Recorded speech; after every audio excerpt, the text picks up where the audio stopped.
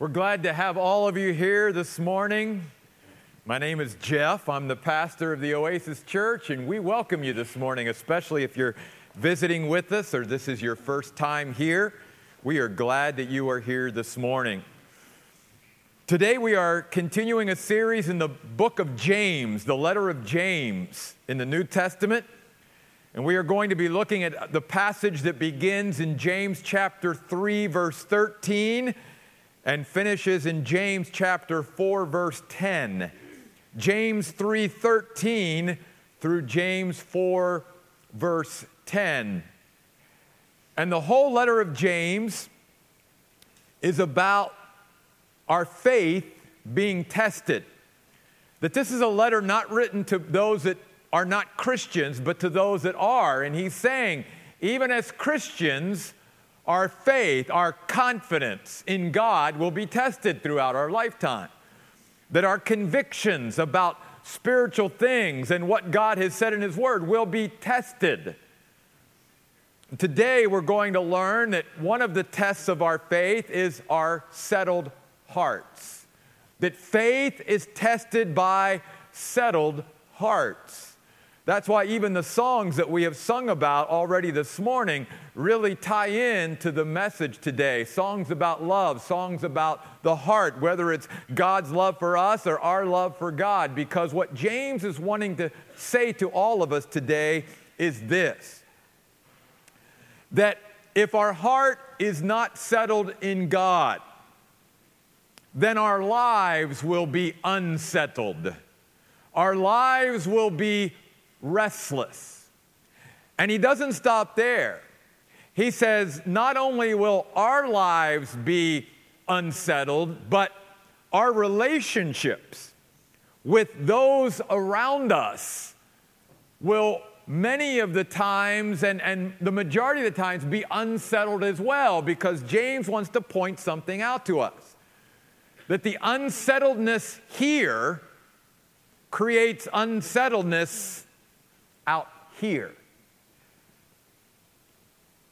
It's like those, even as Christians, who go from job to job and from church to church and from house to house and from the next big thing to the next big thing.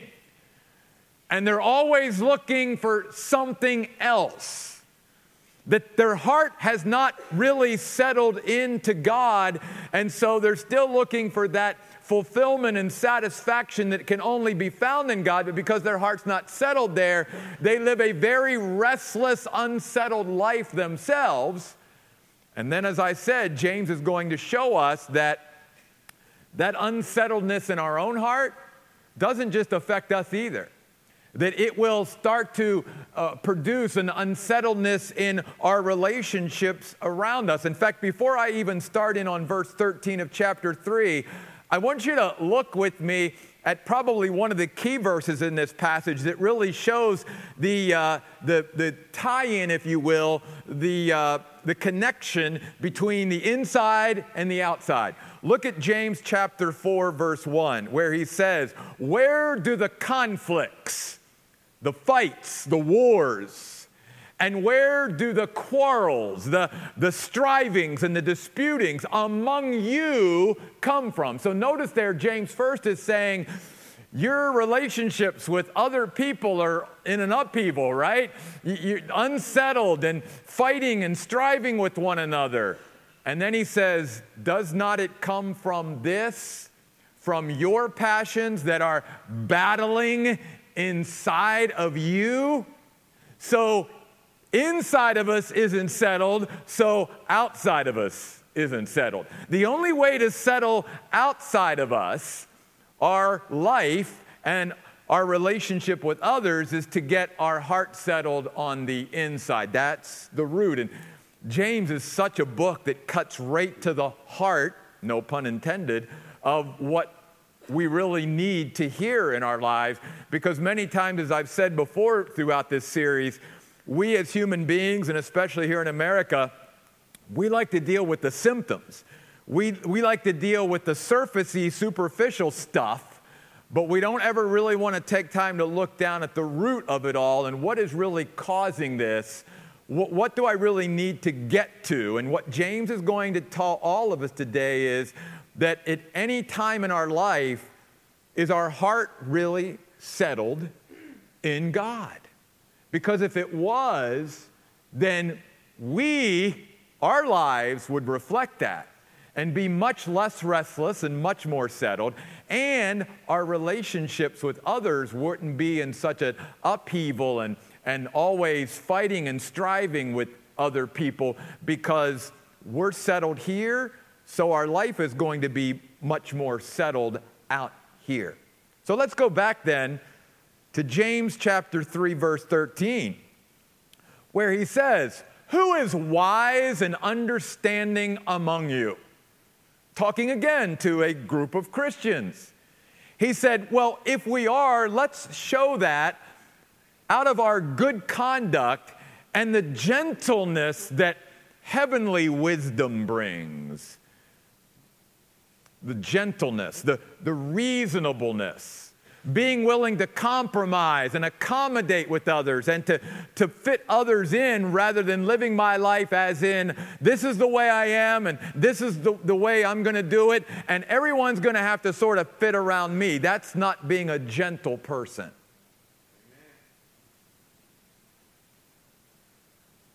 And James then goes on to say, if you have bitter, verse 14, if you have bitter jealousy and selfishness, notice, in your heart, says don't boast about that or tell lies against the truth, because then he goes on to say in verse 16, because that kind of wisdom, that kind of philosophy of living does not come from God. It does not come from heaven.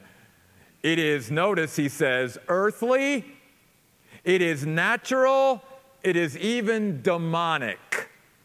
Now, I want you to zero in on that verse, because that's another key verse, because you could take each of those words, earthly, natural, and demonic, and you have there then the description of really the enemies of our heart as a Christian. They are, as the Bible tells us, the world, the earth, earthly, the flesh, natural, and the devil, demonic.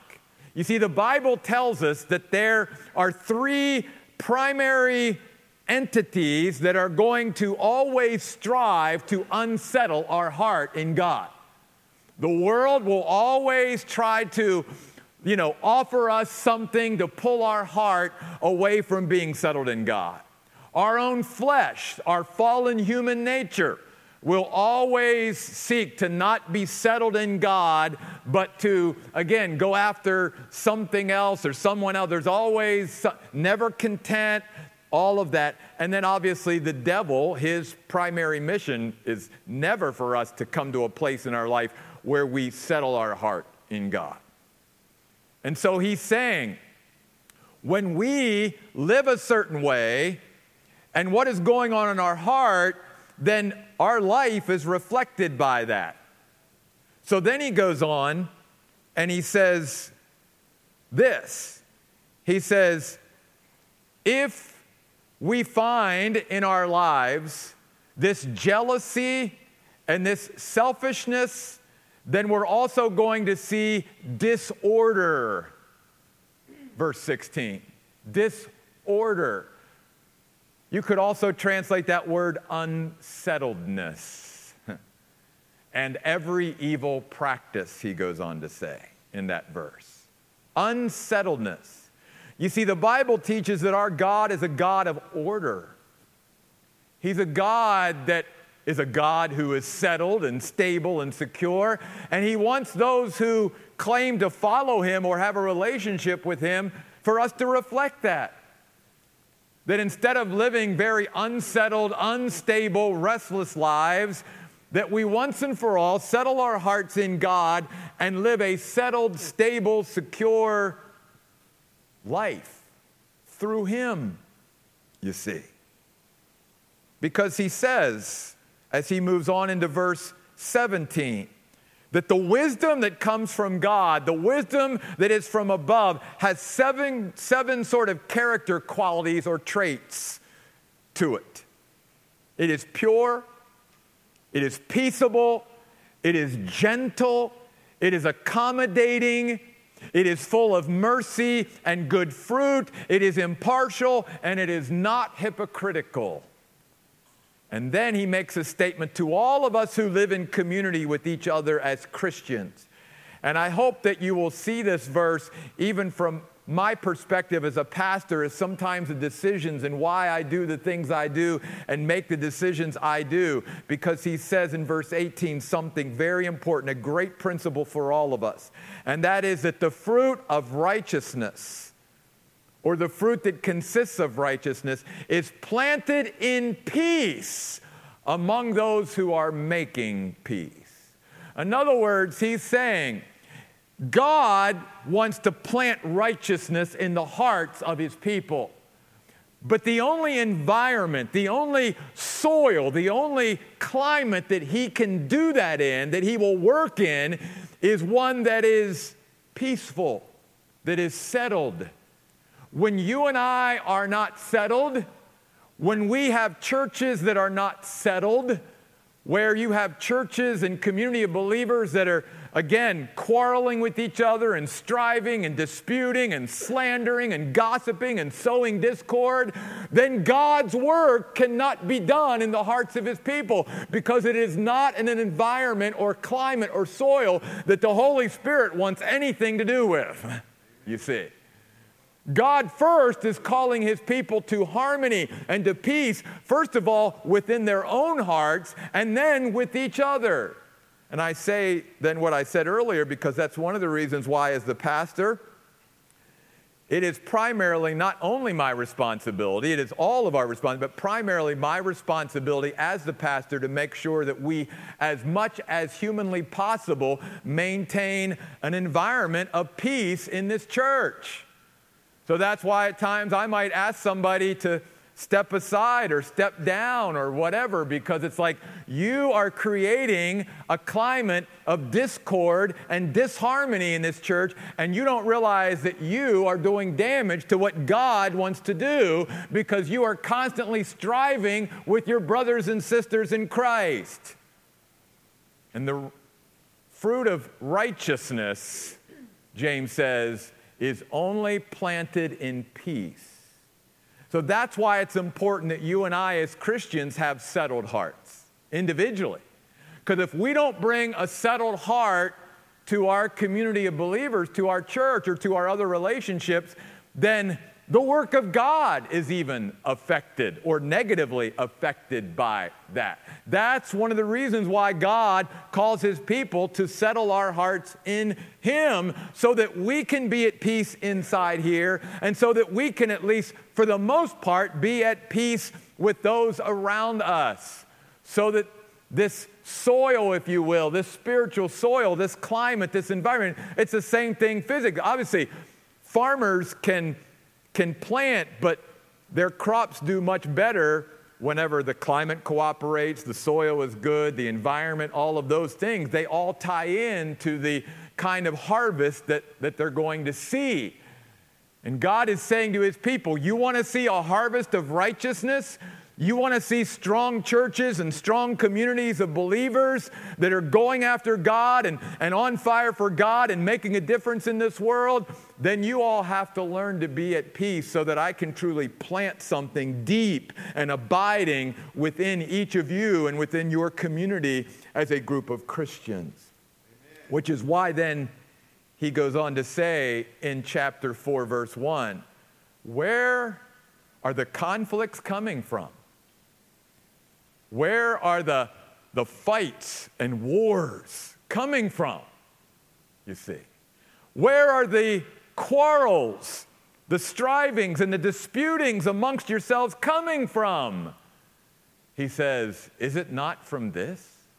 Is it not from the passions that are doing battle inside of you? By the way, that word battle is a word that's used for armed conflict in James' day.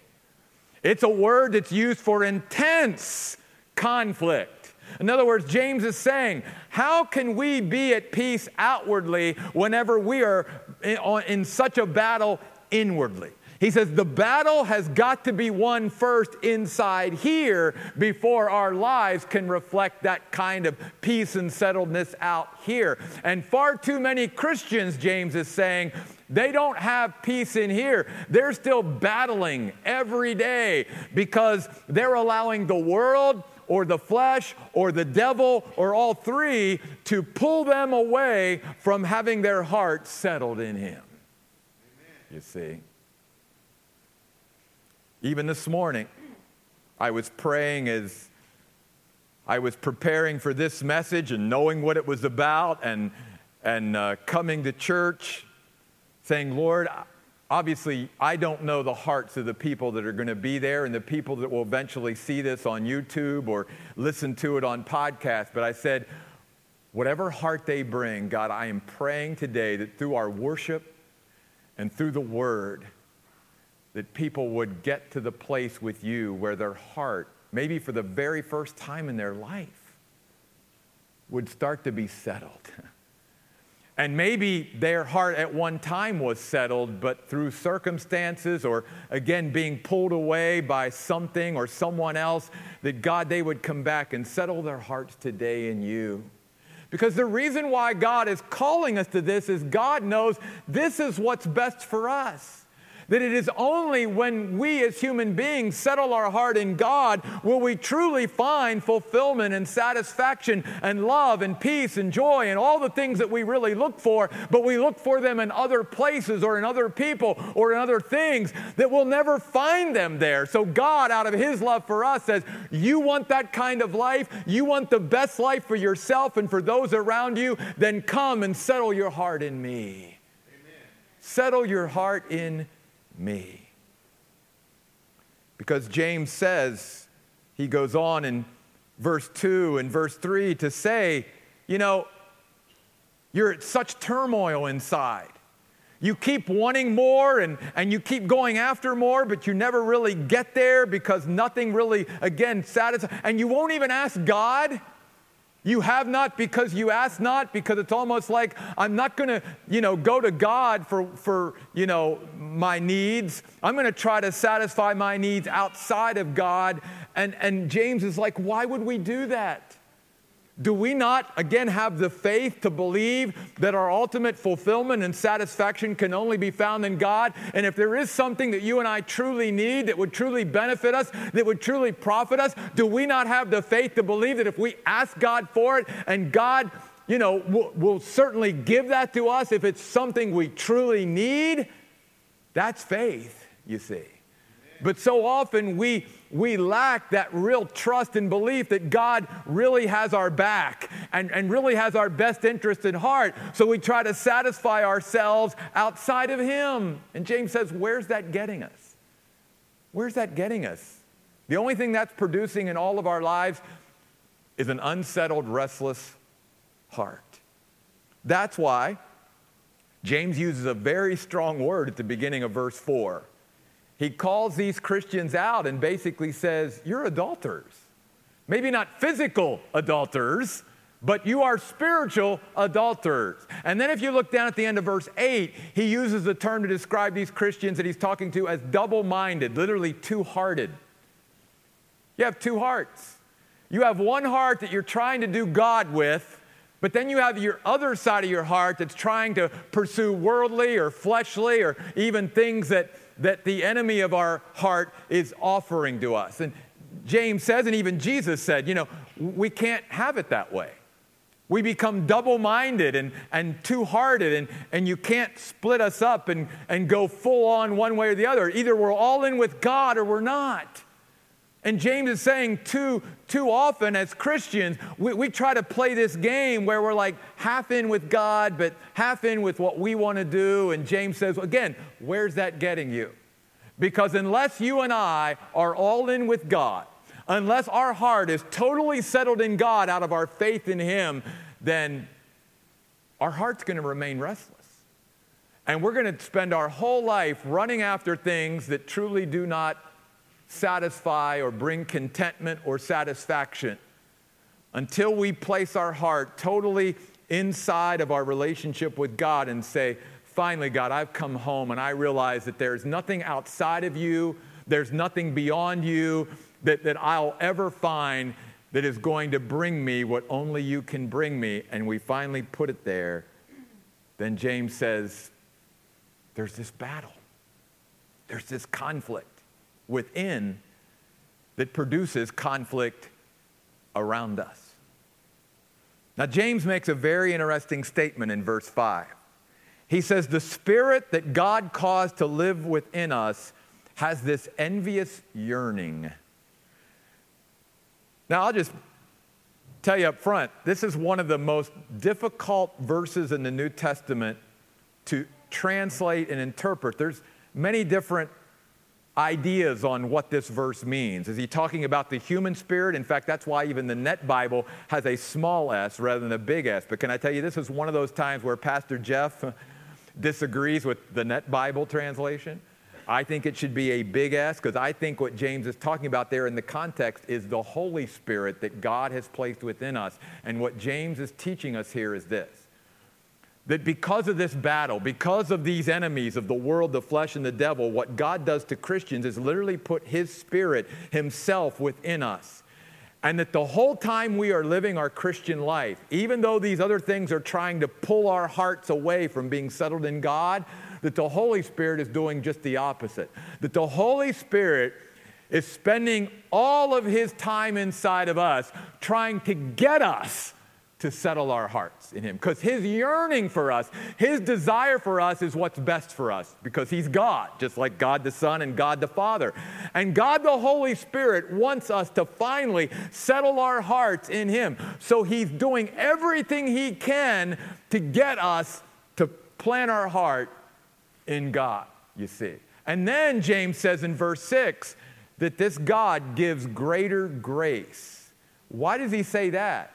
Because you and I as Christians could say to God, well, God, I'd be happy to settle my heart in you, but I've got these enemies of my heart, the world, the flesh, and the devil, and they spend all their time striving to get my heart unsettled. How can I stand up to that? How can I fight against that? How can I finally settle my heart? And God would say, because my grace is greater than all of those. Amen. And my grace can enable you to say no to the world, the flesh, and the devil, and everything that they offer. Because the one who lives within us is greater than he who is in the world. Is greater than the world, greater than our flesh, greater than the devil. And because he gives greater grace, then you and I have the enablement, the ability, the capacity to truly settle our hearts in God and not succumb to the pressure of the world, the flesh, and the devil against us. It is possible, or else God wouldn't tell us it's possible. And none of us are going to be able to stand before God one day and say, well, God, my heart would have been settled, but I had the world, the flesh, and the devil working on me all the time. God would say, I gave you greater grace. Amen. I gave you greater grace. And you didn't have the faith to believe and trust in my grace that it would be sufficient to stand up and be strong enough against the pressures of those other things that continually pull against your heart and try to get your heart from being settled in me. So what I want to really focus on today for the next few minutes is verses 7 through 10, because I think James gives us here in these verses 3 things that you and I can do to make sure that our heart is settled in Him. I'm going to give them to you up front, and then we're going to go back and talk about them for a couple minutes. The first one in verse 7 is submit to God. The second one is in verse 8, draw near to God. And the final one is in verse 10, humble yourselves before the Lord. Let's talk first of all about the one in verse 7, submit to God. It literally means surrender. Yield yourself. Because when you and I resist God and what God is trying to do in our lives through His Holy Spirit, then we're probably surrendering to the world, the flesh, of the devil, you see. And so often that's the case even for Christians, is we fight God rather than yielding or surrendering to God and submitting to Him, and then that gives the world, the flesh, and the devil inroads into our heart. God says, once and for all, surrender. Surrender. Give up. Stop fighting me.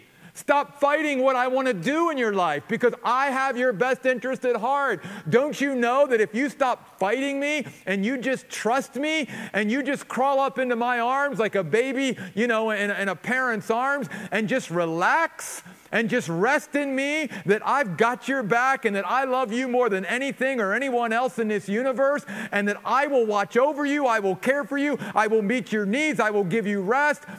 Everything you want can be found in me. Stop fighting me. Amen. That's what the word submit to God means. Too often as Christians, we're fighting the wrong person. We're fighting God and we're surrendering to the world, the flesh, and the devil, rather than submitting to God and fighting the world, the flesh, and the devil. And notice he says, if you and I surrender to God, that means we will have the capacity, the ability, the enablement to resist the devil. You see that? And they say, you and I cannot battle the devil without first bowing before the Lord. And when you and I are willing to surrender our lives to God, that puts us in a greater spiritual strength position to be able to resist the devil. And notice the promise that James gives here in the Word of God. When you and I learn to finally stop fighting God and surrender our hearts to Him and settle our hearts in Him, guess what He does? He flees. You know what the word really means? He avoids us. Now, it doesn't mean that you will never have spiritual warfare in your life and that the devil will completely leave you alone for the rest of your life. But for the most part, the devil is not going to spend his time on the hearts of Christians that he knows are settled in God. He's going to spend his time on those that are still double-minded, that he still, has inroads with. Because honestly, if you study sort of the mindset of the devil in the Bible, he's not someone that wants a hard fight. He wants somebody that he can attack and overcome pretty easily, pretty quickly. That's why the devil is referred to in the New Testament as even a lion. Do you know even lions, as strong as they are, they don't want to be in some ferocious fight, even though they could probably beat most of the animals that they would fight. They don't fight that way. They don't fight fair in a sense. The lion will look for the stragglers of the pack, the ones who are weak, the ones who are sickly, the ones who can't keep up, and those are the ones that they attack, who are sort of away from everybody else. The devil does the same thing. The devil looks for those who are weakest and those who still haven't their heart settled on God, and those are the ones he continues to attack. But the ones that, he can look and see, nope, heart settled, he's going to pass on and go somewhere else because he doesn't want that hard fight, you see.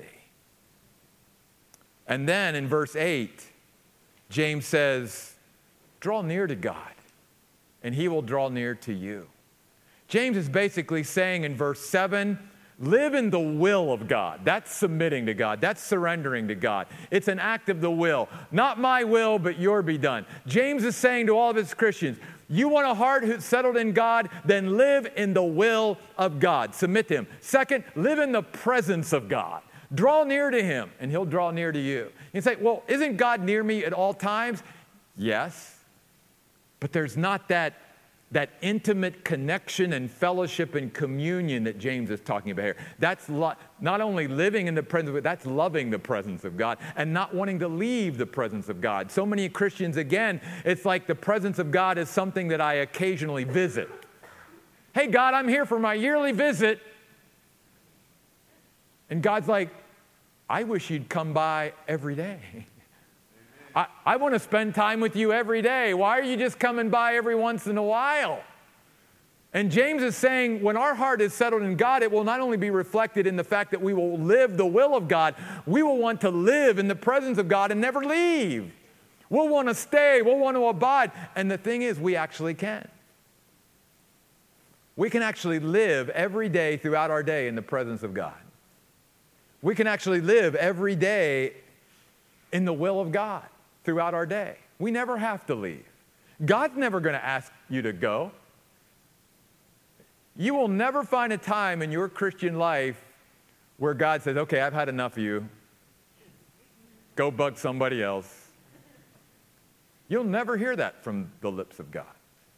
God's always like, can't you spend some more time? Can't you be here a little bit more often? That's what drawing near is. It's not just living the will of God, it's living in the presence of God. And then, notice he goes on to say, anything in my life that is keeping me from living in the presence of God, I need to be willing to lay aside. Whatever's distancing me from the presence of God, I need to get rid of. And then he uses these words in verse 9, grieve, mourn, weep. Listen, James isn't about Christians not having joy in their life and not being happy and being able to laugh and all that. If anybody should, it should be Christians. But what he's saying here in this context is stop making a joke about this. Stop not taking this seriously. James is saying, this is serious stuff that I'm talking about, and we should take it seriously because literally people's lives are at stake. And James is saying, don't you realize that your own life is at stake here? The reason you're not happy and you're not joyful and you're not fulfilled and you're not satisfied is because your heart's not settled in God. Stop playing games with your own life. Start taking the things seriously that you should, James says. And then in verse 10, humble yourselves before the Lord, and he will exalt you. If verse 7, submitting to the Lord, is living in the will of God, and verse 8, drawing near to God, is living in the presence of God, then verse 10, humbling ourselves before the Lord, is living in the power of God. Because that's really what it means to humble ourselves before God, that we realize that we don't have the strength or power or the wherewithal to live life the way we should and how we need to. We need to rely and depend upon God constantly. But too often, we've got too much pride. God, I can handle this problem. I can do this on my own. I don't need you, God, so you just stay over there for the really big things or when I need you, and I'll come and call. But I'm going to primarily navigate my life without you. That's pride. I'm going to live life on my own, and I'm going to do it myself. When you and I humble ourselves before the Lord, we are saying to God, I don't have what I need to have, God. I need you along the way. I need to partner with you every day. I need your power in my life. I need your strength. Because with your strength, I can do all things through Christ who strengthens me. Amen. But without you, I can do nothing, John 15, verse 5. I do not have it within me to be able to navigate life and be prosperous and be successful and be fulfilled and be satisfied. I need you, Lord. I humble myself before you.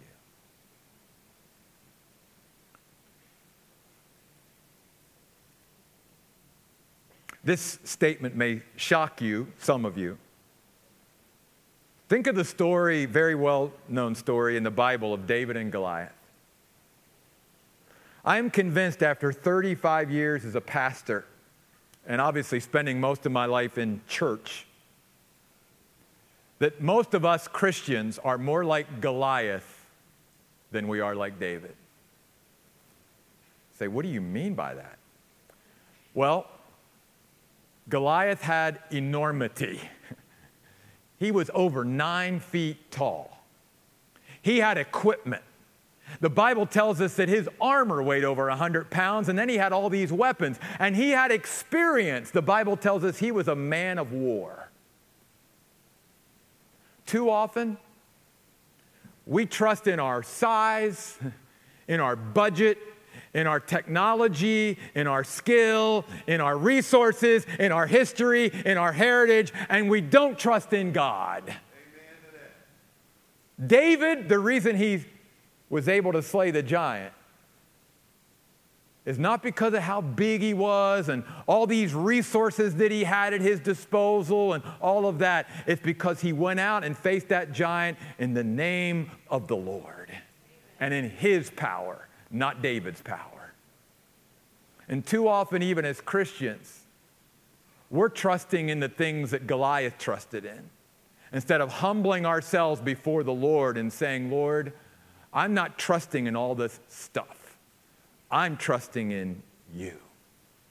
I humble myself before you. And notice, James says in 4:10, God will exalt you, just as he did David.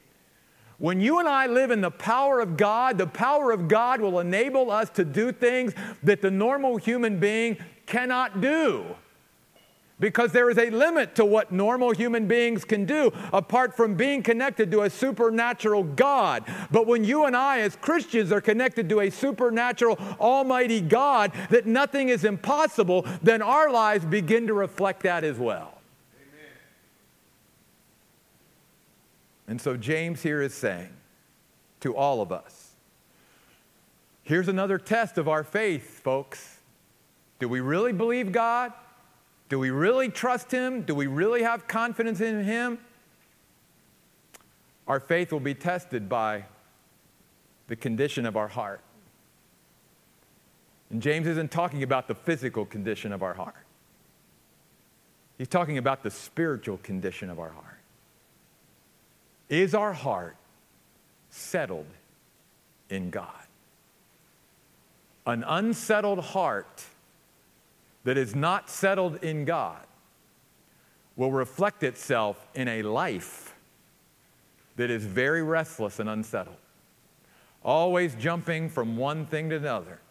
Jumping from this thing to that thing, this relationship to that relationship. And then even, as James points out, not only that, I can't settle on anything and stay with something very long, but he says, then you start looking around at all the relationships around you. And you start looking around going, man, that relationship is in trouble, that relationship is broken, that relationship's very in upheaval. And who's the common denominator in all of these relationships? And why is that? Is it all these other people? Or is it me? Is it because I'm bringing my unsettled heart and my unsettled, restless nature into all these relationships? And it's not only now negatively affected me, it's now negatively affecting all these relationships around me. God today is calling upon his people through his servant James to come to a place in our life where we say, God, I'm coming home. I am settling my heart in you. Could we stand and pray?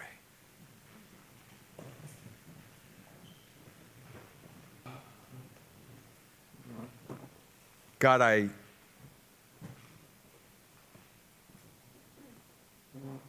just pray today that we would allow you to work in our hearts this morning.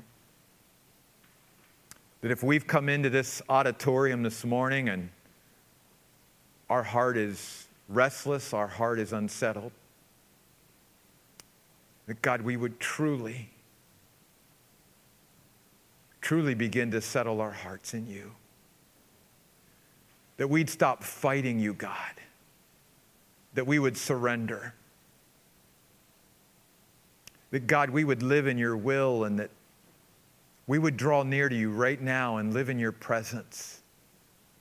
And that God, we as your people would humble ourselves before you and live in your power.